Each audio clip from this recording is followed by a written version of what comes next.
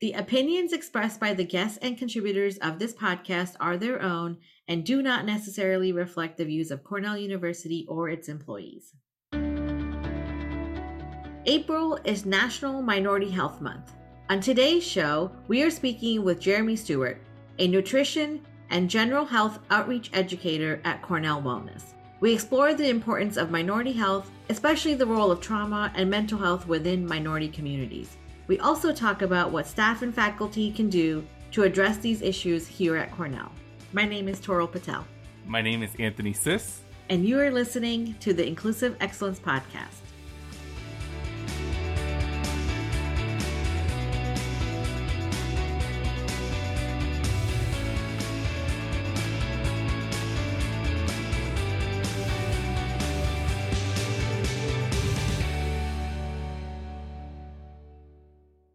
Jeremy, thank you so much for joining us today on the Inclusive Excellence Podcast. Why don't you start by sharing with our listeners a little bit about yourself, about the pronouns that you use, and maybe how long you've been here at Cornell? Thank you, Anthony, and thank you, Toro. It's good to be with you all. Love sharing this space with you both. So I'm Jeremy Stewart. I'm the Nutrition and Health Outreach Educator for Cornell Wellness. I've been with Cornell Wellness for about 2 years in my full-time role. I actually, before that, I worked in CFC, which is was a group exercise coach for their programming.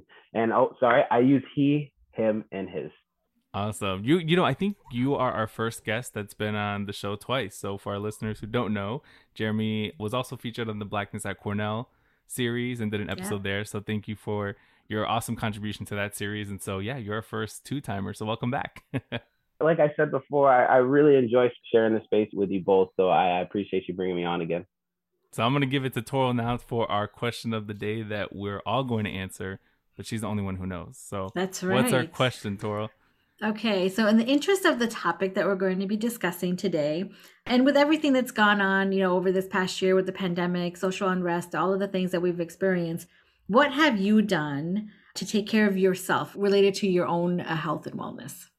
So for me, it's been a few different things. So health and wellness is just way beyond just your physical attributes, right? So a lot of it for me was really getting my mental well-being right, especially with all the civil unrest that we see, because it really brought up a lot of past stuff for me, which, I talked about a lot on the last podcast that we did together. So for me, it was really about kind of getting back to all the things that made me feel whole. So like reading and meditating, that played a huge role. And then really kind of getting myself back on a routine as far as fitness goes, because I'm a huge person for the weight room. Like I literally, if I don't have the weight room, I go nuts. I like to pick heavy things up and put them down. But when I wasn't able to do that, it definitely played a huge toll on not only my physical health, but my mental health as well. So I think, kind of switching roles and kind of going into more of a high intensity interval training, working out with my wife, doing stuff at home, doing body weight stuff, and then really getting back to reading and doing some self-help stuff has been really, really great for me. What about you guys?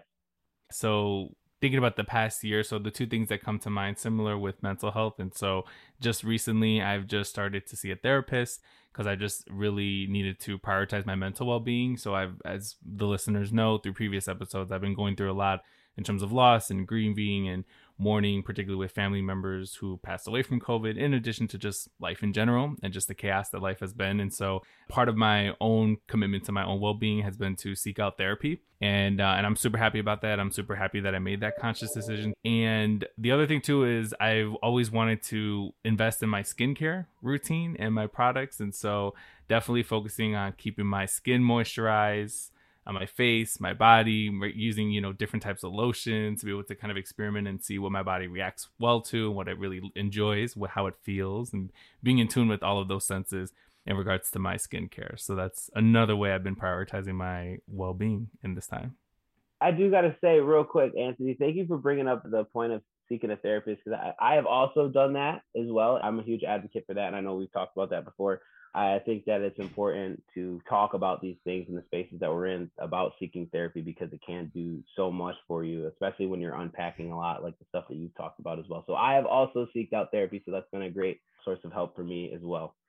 Sorry, Toral, go ahead. No, you're good. And so for me, I think this is something that I've discussed before, that, for my New Year's resolution or my intentions this year, I say that I'm putting myself first.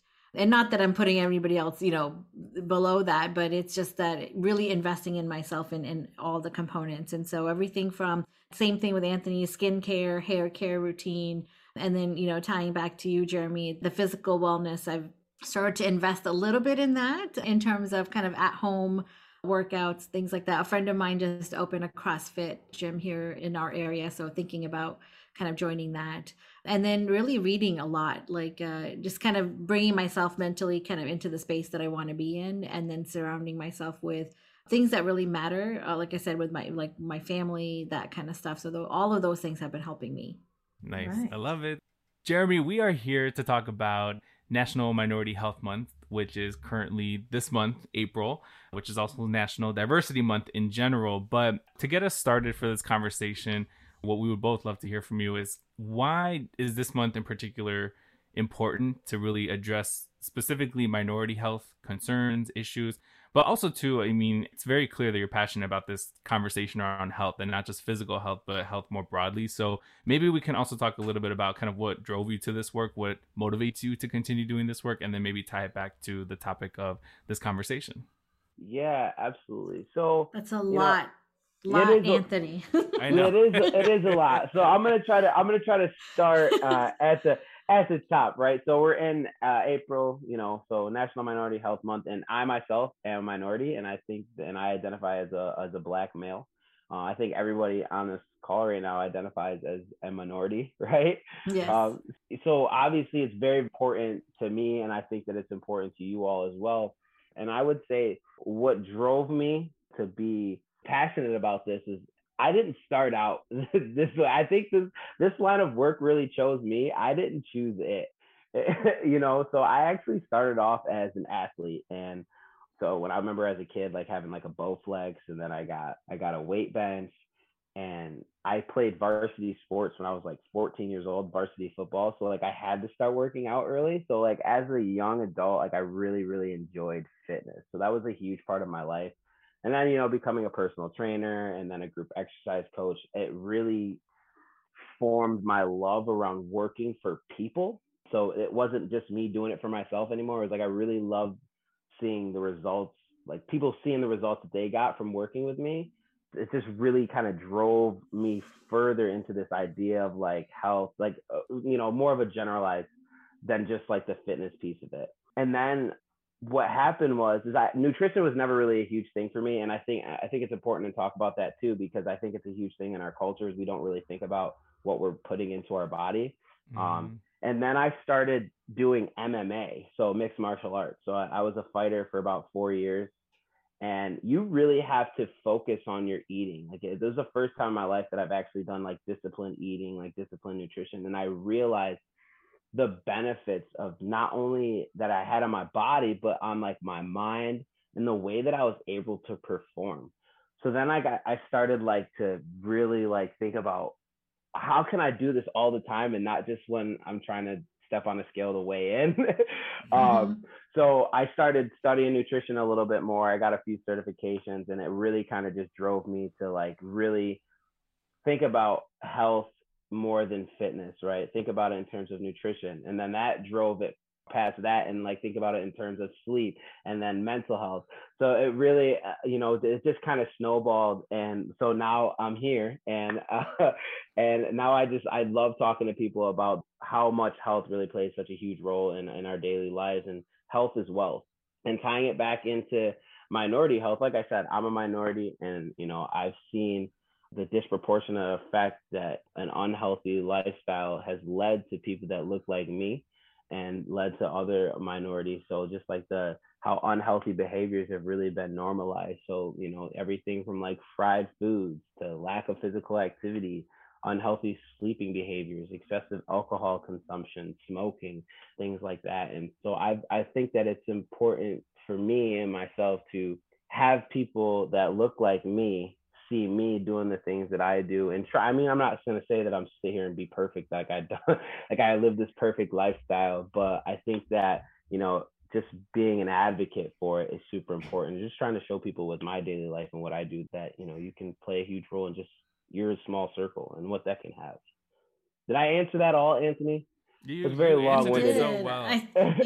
I think you actually answered the next question too.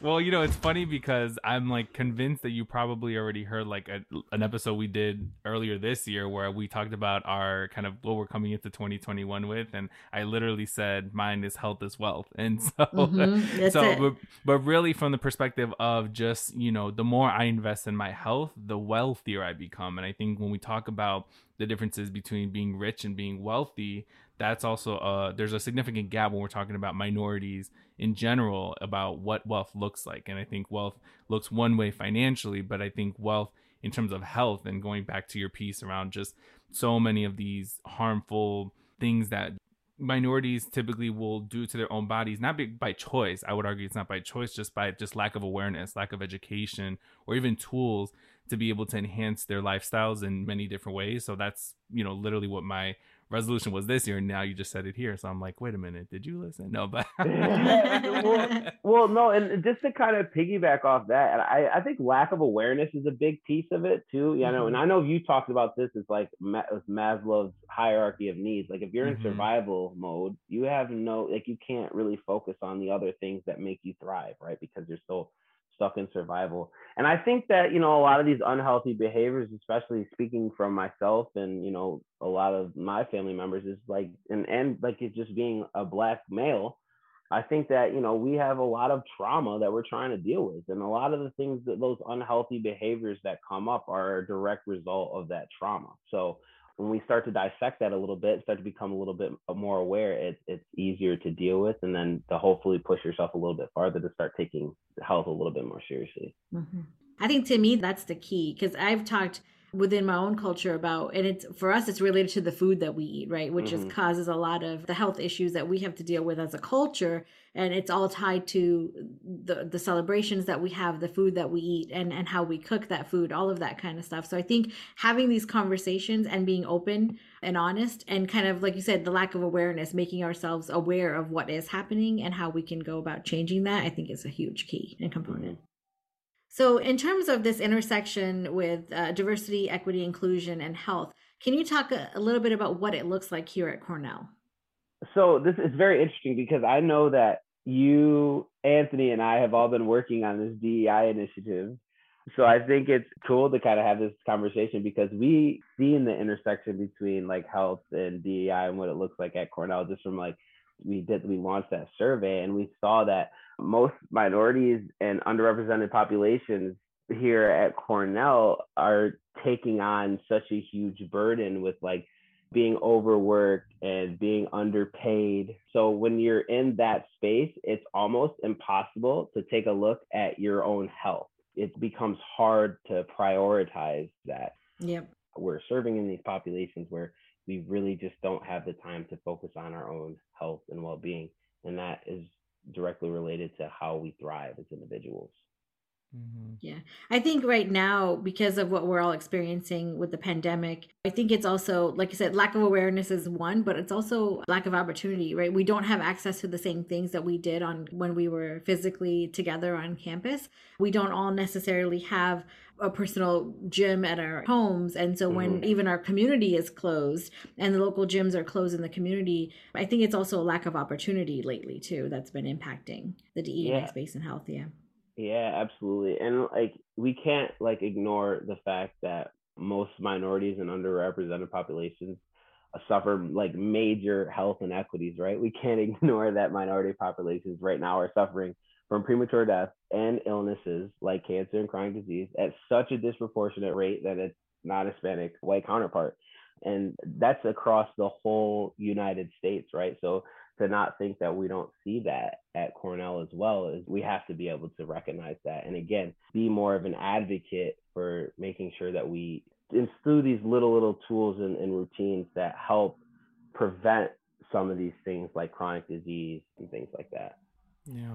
So we've been talking a lot about just generally, broadly speaking, just so many inequities, health inequities. We talked about the role of trauma and kind of some of these health inequities and the existence of them or the persistence of them still to this day. So I guess my question is, how do we center and prioritize minority health even, I would say, especially now in the middle of a global pandemic, broadly speaking, how would you encourage people to prioritize the importance of health in general?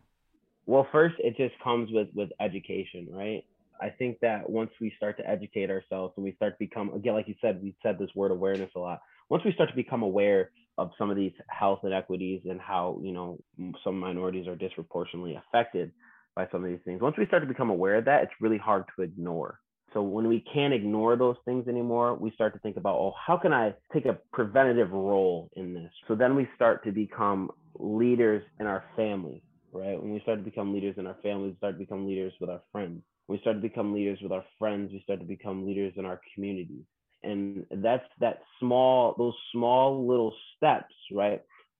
I feel like at the end of the day, will get us to this collective awakening of where we want to be, especially in this global pandemic where the people that were around the most is probably the only people that we're seeing, right? Like, it's not like we can go out here, we can go out there. So you really have a really good opportunity to focus in on it for yourself and your family, right? Creating a routine for yourself and your family and start to make change that way. And when we start to make change in our individual circles, we can make it into a bigger circle. And I've said this too, like, especially at Cornell, right? We have such a diverse population here, but we're only as strong as our weakest link. We say one Cornell, right? So if one piece of Cornell is suffering, then we're all suffering. And I'm a football coach, and I always say that to my players. It's like, yo, we're only as strong as our weakest link. So if this guy's not getting up the hill, then we're all not getting up the hill. So, we have to push each other to prioritize this. As we continue this discussion, this question actually is for Jeremy, Anthony, and for all of us to kind of talk through. It's more like, what else should we all be aware in terms of the intersection between minority health and DE&I space? I think about in terms like, we talked a lot about awareness, right? So what do we do after we become aware and we actually get into the spaces where we can take care of some of these issues, right? But then we start to get into the topic of, cultural competency when we actually get we get into the healthcare system, right? Like when I actually go into the doctor's office. And one example that I can specifically give. So my mother is white. She's a nurse. She works at the hospital up here. And one time, like, my sister was up here who is, she's my half sister. So my father has 3 other children from a previous marriage, and they are fully African-American. So like, whereas like I'm biracial, they are a lot darker than I am, right? So they go into the doctor's office and they were going to send my sister home, and she's anemic. And it was like a huge fiasco. Like, she got sick while she was up here.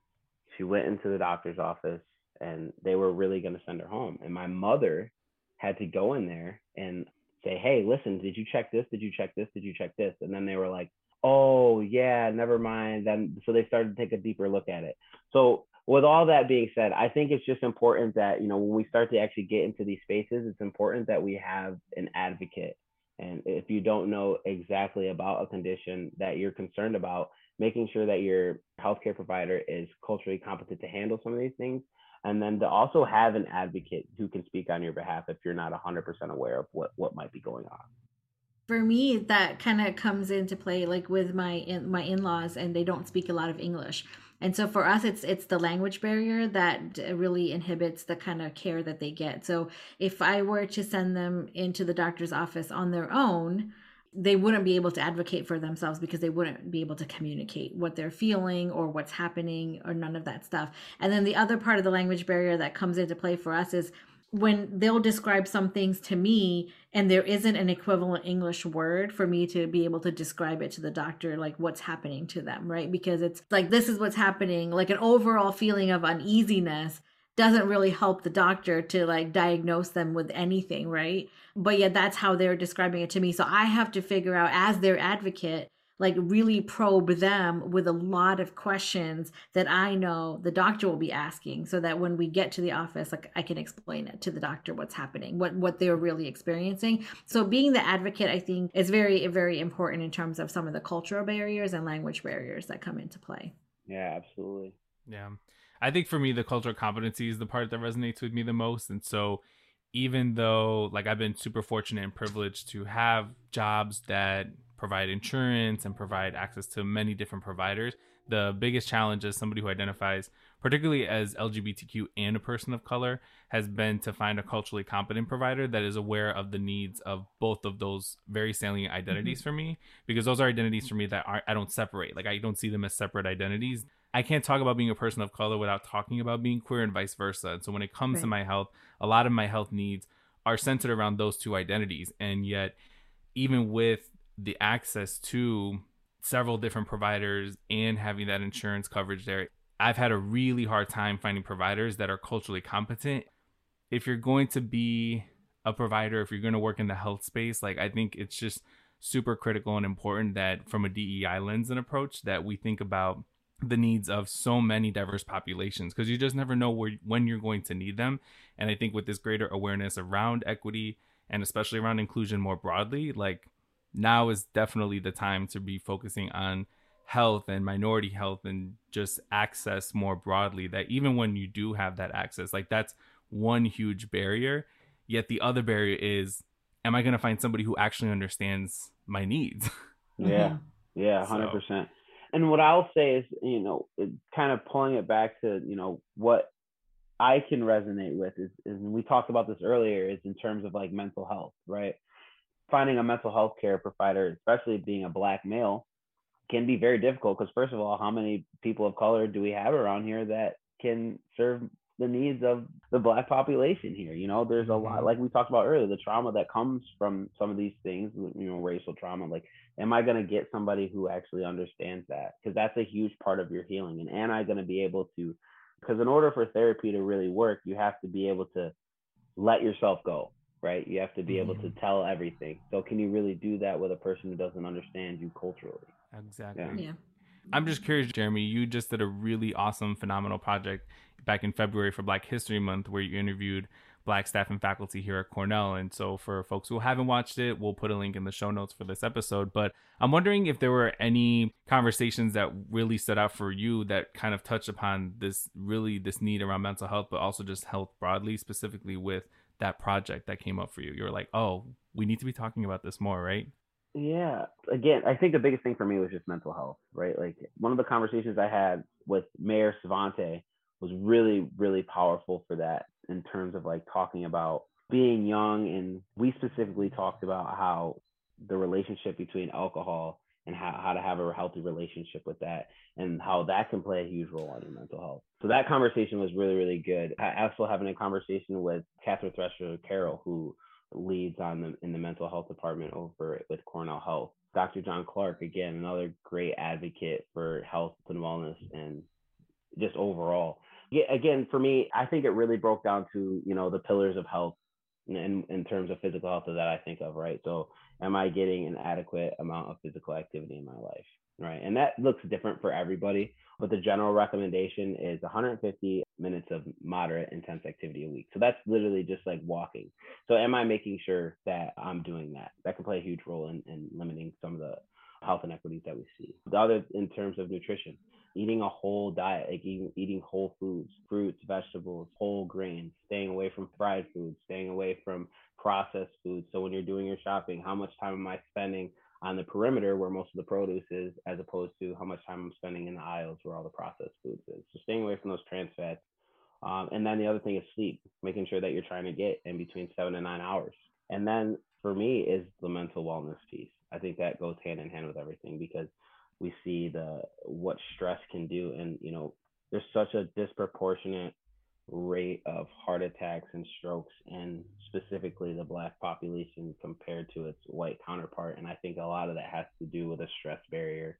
So how can we take care of our mental well-being? I just really think about trying to drill those 4 pillars in, because that's really what we talked about throughout the show. Mm-hmm. And the 4 pillars that you mentioned, I feel like are tangible. They're things that we can easily modify. Not easily, but it'll be challenging for some folks. And I'm sure, for me, when you were saying some of those things, I'm like, oh yeah, I could probably do better in that area around sleep, for example, right? Not to say it'll be easy from the jump, but I can definitely work towards that and modifying that just to ensure and really live by your motto, which is health as well. Yeah. And one thing that I will stress for people is it's not about being perfect, because we're humans. We're not supposed to we're not supposed to live perfectly. You know, we should be able to have fun and do things that are enjoyable to us. But a good model that a friend told me once, especially in terms of like nutrition, is like, think of it like a batting average, right? So, you know, for anybody that watches baseball, you know, it's what am I doing? Am I hitting the ball most of the time? Am I getting on base most of the time? You know, I think if we start to think about in terms of like, what am I doing most of the time as opposed to what I'm doing some of the time, that can really start to move your progress forward and not getting caught up on the little things. Because again, we're humans, we're supposed to have fun, but you know, really pulling it back and making sure you're doing what you're supposed to do most of the time. I love that. So earlier, when we first started with the question of the day, both of you talked about seeking therapy, right? And how important that was and how helpful it has been for both of you. I want to say that when it comes to minorities and mental health, that there's lots of stigmas associated with seeking therapy and getting help related to that. And so can you talk a little bit about how beneficial therapy has been for you and maybe what other stigmas exist for mental health and minorities? Yeah, thank you for that question, Toro, because it really is it's really a powerful question. And until we address this, I feel like we're not going to move the needle on it. That's again why I am so open about seeking therapy. I will say that with specifically in Black culture, it's kind of put on you that like if you're talking to a therapist, it's almost like it's considered a white thing, right? And you hear about that a lot, right? Because it shouldn't be, because it's almost a luxury to be able to seek therapy. And not only when you start to get past that, it's more of like you're almost looked at as weak for needing to talk about some of the stuff that you're dealing with. And I gotta say that I read this really great book. I've said it a couple of times in a couple of spaces that I've been in. It's called The Unapologetic Guide to Black Mental Health by Dr. Rita Walker. And in that book, she really does a great job of like really depicting that specific thing, of like talking about just how minorities struggle with being able to talk about some of these health inequities, or being able to talk about just mental health in general, the stigma that comes from that. It's really about it's showing us a sign of weakness. And I think that until we get over that hump, we're really not going to move that needle. Yeah, I think I would just say too that within like Latino, Latinx culture, similarly, there's this stigma really around seeking that help. But I also think about, and this is more from a personal lens, I think arguably can be said about culture broadly, and I think both of you would agree, just the role of trauma and how I guess a way to cope with trauma, I think in Latinx culture a lot of times has been to quote unquote be resilient, which means don't talk about it or to just put up with it or deal with it. And I just know that just knowing the historical trauma piece within my family and within my culture, that like there's a lot that needs to be processed, and it gives me a lot of comfort. I think particularly now, just the greater awareness around culturally competent therapists. So right now, you know, I'm seeing a queer person of color who's a therapist, right? And so just being able to talk to somebody who has similar identities so that when certain topics do come up, it's like I don't have to then add an asterisk and say, oh, let me give an educational moment to my therapist about why the experience is so salient to me, why I need to process it, right? So I think there's a lot that we can do to help other therapists of color or therapists who also have other minority identities to be able to like support them in their work. And I think there's also just this piece around like just the role of trauma. Like I think cultures and a lot of other minorities that I've heard of we really downplay the role of trauma and how much of an effect it has on our health, especially our mental health. So it's just been super liberating to be able to talk to another therapist who has similar identities that I do, where I don't have to explain and provide like an education lesson. So that's the only thing I would just add there too, is that really my investment in it really comes from addressing the historical trauma piece that my family and the legacy of our culture in terms of colonization, racism, in terms of colorism, anti-blackness, so many of these issues, right, that have an effect on our mental health and well-being, that like that needs to be addressed and come to the forefront. Yeah, and for me, it ties to access and availability too, right? So if there's stigmas that exist within our culture, how many individuals, right, if they say, oh, I'm going to be a doctor, right, how many kids then are going to then go on to be a mental health care provider, right? They're going to go on to become a psychologist or a psychiatrist, because if there's stigmas that exist within the individual cultures, that's not the profession that they're going to seek, then that leads to kind of the lack of access or lack of availability for us. And so it's kind of this whole circle that just keeps spinning. Mm-hmm. It's cyclical. Would you say that, Jeremy? Yeah, it's very cyclical. And again, and I think that you really hit the nail on the head there when you talked about the role of trauma, because again, with a lot of minorities, there's a huge trauma piece that's going into that. So when we talk about mental health and finding a healthcare provider, once you get over that hump, right? Once you get over that hump, it's like, why do I have to explain this to a therapist of like why I'm feeling the way that I'm feeling? Because I don't even know why I'm feeling that way. Like that's why I'm here talking to you. Yeah, like it took me seeing a culturally competent therapist to understand that some of the ways in which I act and react to things and my emotions that I have are because of racial trauma.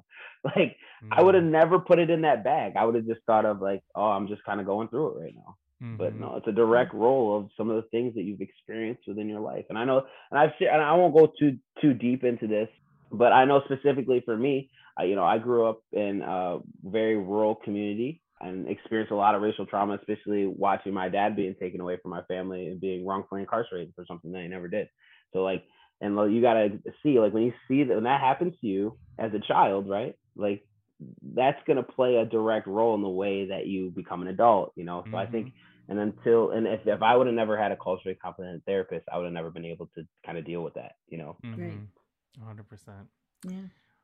Well, we could easily talk about this. I know, Jeremy, you are super passionate about it. We are passionate about it. And as you mentioned earlier, we've been doing a lot of work lately, which has been really nice in order to really address the importance of health and minority health in DEI efforts and in conversations around health and well-being. So as we wrap up this conversation, I kind of want to leave with an additional note for our listeners and even for people maybe who don't identify as being a part of a minority group.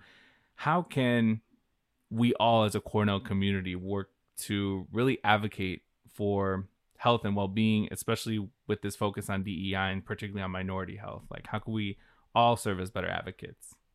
We all got to be in it together. That's one. One thing that we can do is we can really start to more of on like a supervisor managerial role, start to really encourage work flex time to, really think about taking care of like your own physical activity throughout the day, like taking some time off, like 30 minutes throughout the day to be able to do some physical activity, to maybe focus on some mental wellness. I think that another thing that we can do is, like I said, I work for wellness. We serve faculty, staff, retirees, spouses, and partners in the areas of fitness, nutrition, and general health and wellness. Take advantage of our services. Take advantage of the education that we have here on campus. I think we could do a better job encouraging mental health days as well, because again, that plays a huge role in it. Yeah, and I would say that, with working with Cornell Wellness, that we're here for you. Anything in the areas of fitness, nutrition, and general health and wellness, please feel free to take advantage of some of our services.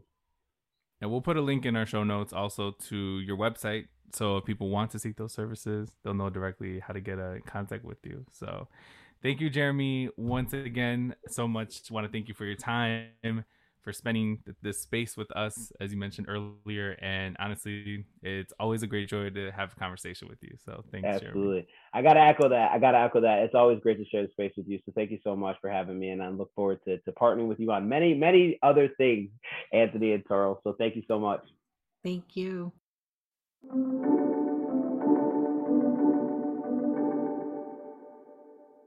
Wow, Anthony, what a great conversation we just had with Jeremy. What was your biggest takeaway?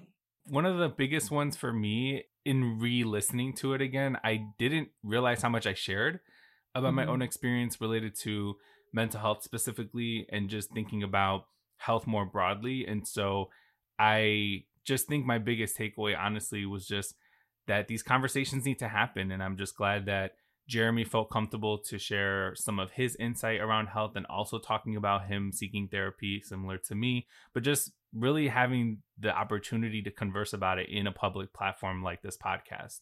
That's really my biggest takeaway. And I think it just really affirms what Jeremy was alluding to in terms of making sure that we continue to have these conversations, because nothing is going to get done if we continue to not talk about them or not specifically name, especially a lot of the cultural components that we all shared in terms of our own identities and our own lived experiences and the role that health has played in maybe not even addressing certain things, especially in regards to mental health and even trauma. So there were a lot of takeaways for me, but I think that was the main one, is that we need to have these conversations. They have to start somewhere.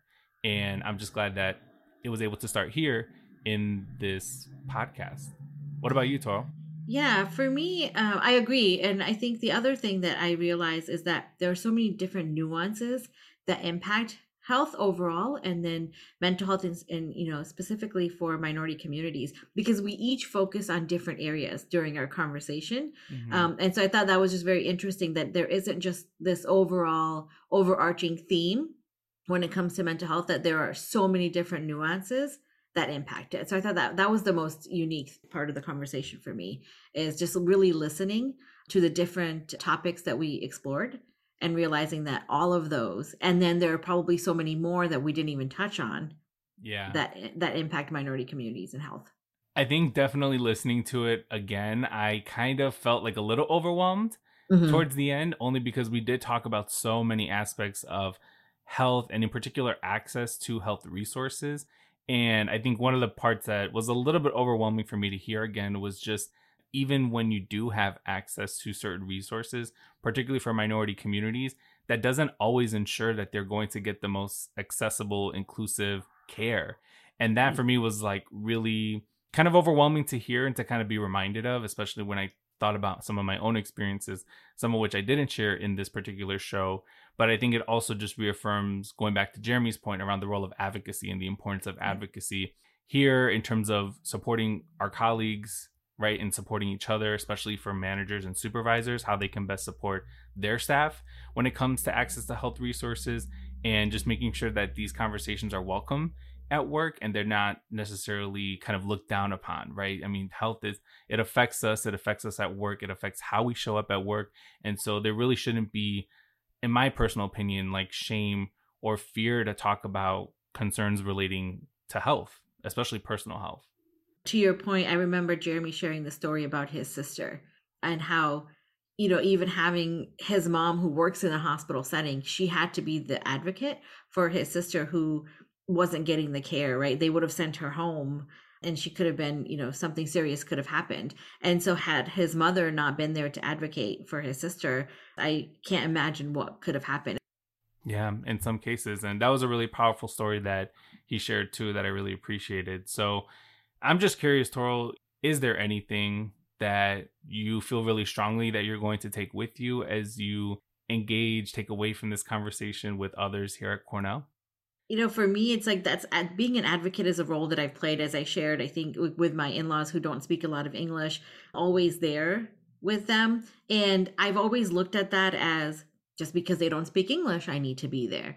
But I hadn't thought about that I actually need to be an advocate for them, that, I'm not just I no longer am going to take the doctor's word to say, oh, there's nothing wrong, or there's, that they'll be fine, just do this or that or whatever it is. I think I realized through this conversation that I can be a stronger advocate for them and not just to be there to be a translator.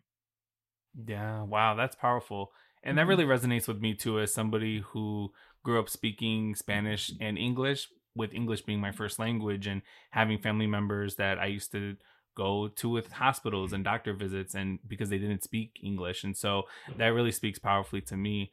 I think one of the biggest takeaways for me kind of coming from this conversation was just to not be afraid to bring up concerns around mental health and well-being, and to also advocate for that, right? If there is kind of a fear of talking about it in a particular training that I facilitate. I actually just recently did a training and really highlighted some of the kind of mental health implications when it comes to non-inclusive practices, for example. And that really strongly resonated with the people in attendance. And I thought that was really powerful, because a lot of people ended up commenting and saying, thank you so much for sharing that insight, or for reminding us of just the health implications of what it means to work in a non-inclusive environment that doesn't welcome these conversations around health, whether it's mental health, physical health, emotional health. I think just really reminding people and pulling in research where it's applicable to really remind people just the implications that non-inclusive practices, especially at work, can have on individuals. Right. Anthony, right before we end our conversation today, I just want to kind of jump on the bandwagon that you and Jeremy started with this health is wealth concept. And so I think I'm on that bandwagon with you, and I hope the rest of our listeners are there as well. Health is wealth. Invest in your health in 2021 and for many years beyond. Yes. Thank you for listening to today's show. Be sure to subscribe to us wherever you listen to podcasts and rate and submit a review on Apple Podcasts. It helps new listeners find us and the show. For latest updates on diversity, equity, and inclusion at Cornell, be sure to visit diversity.cornell.edu. My name is Toral Patel. My name is Anthony Sis. Thank you for listening to another episode of the Inclusive Excellence Podcast. This podcast is a production of the Department of Inclusion and Workforce Diversity in collaboration with Cornell Broadcast Studio.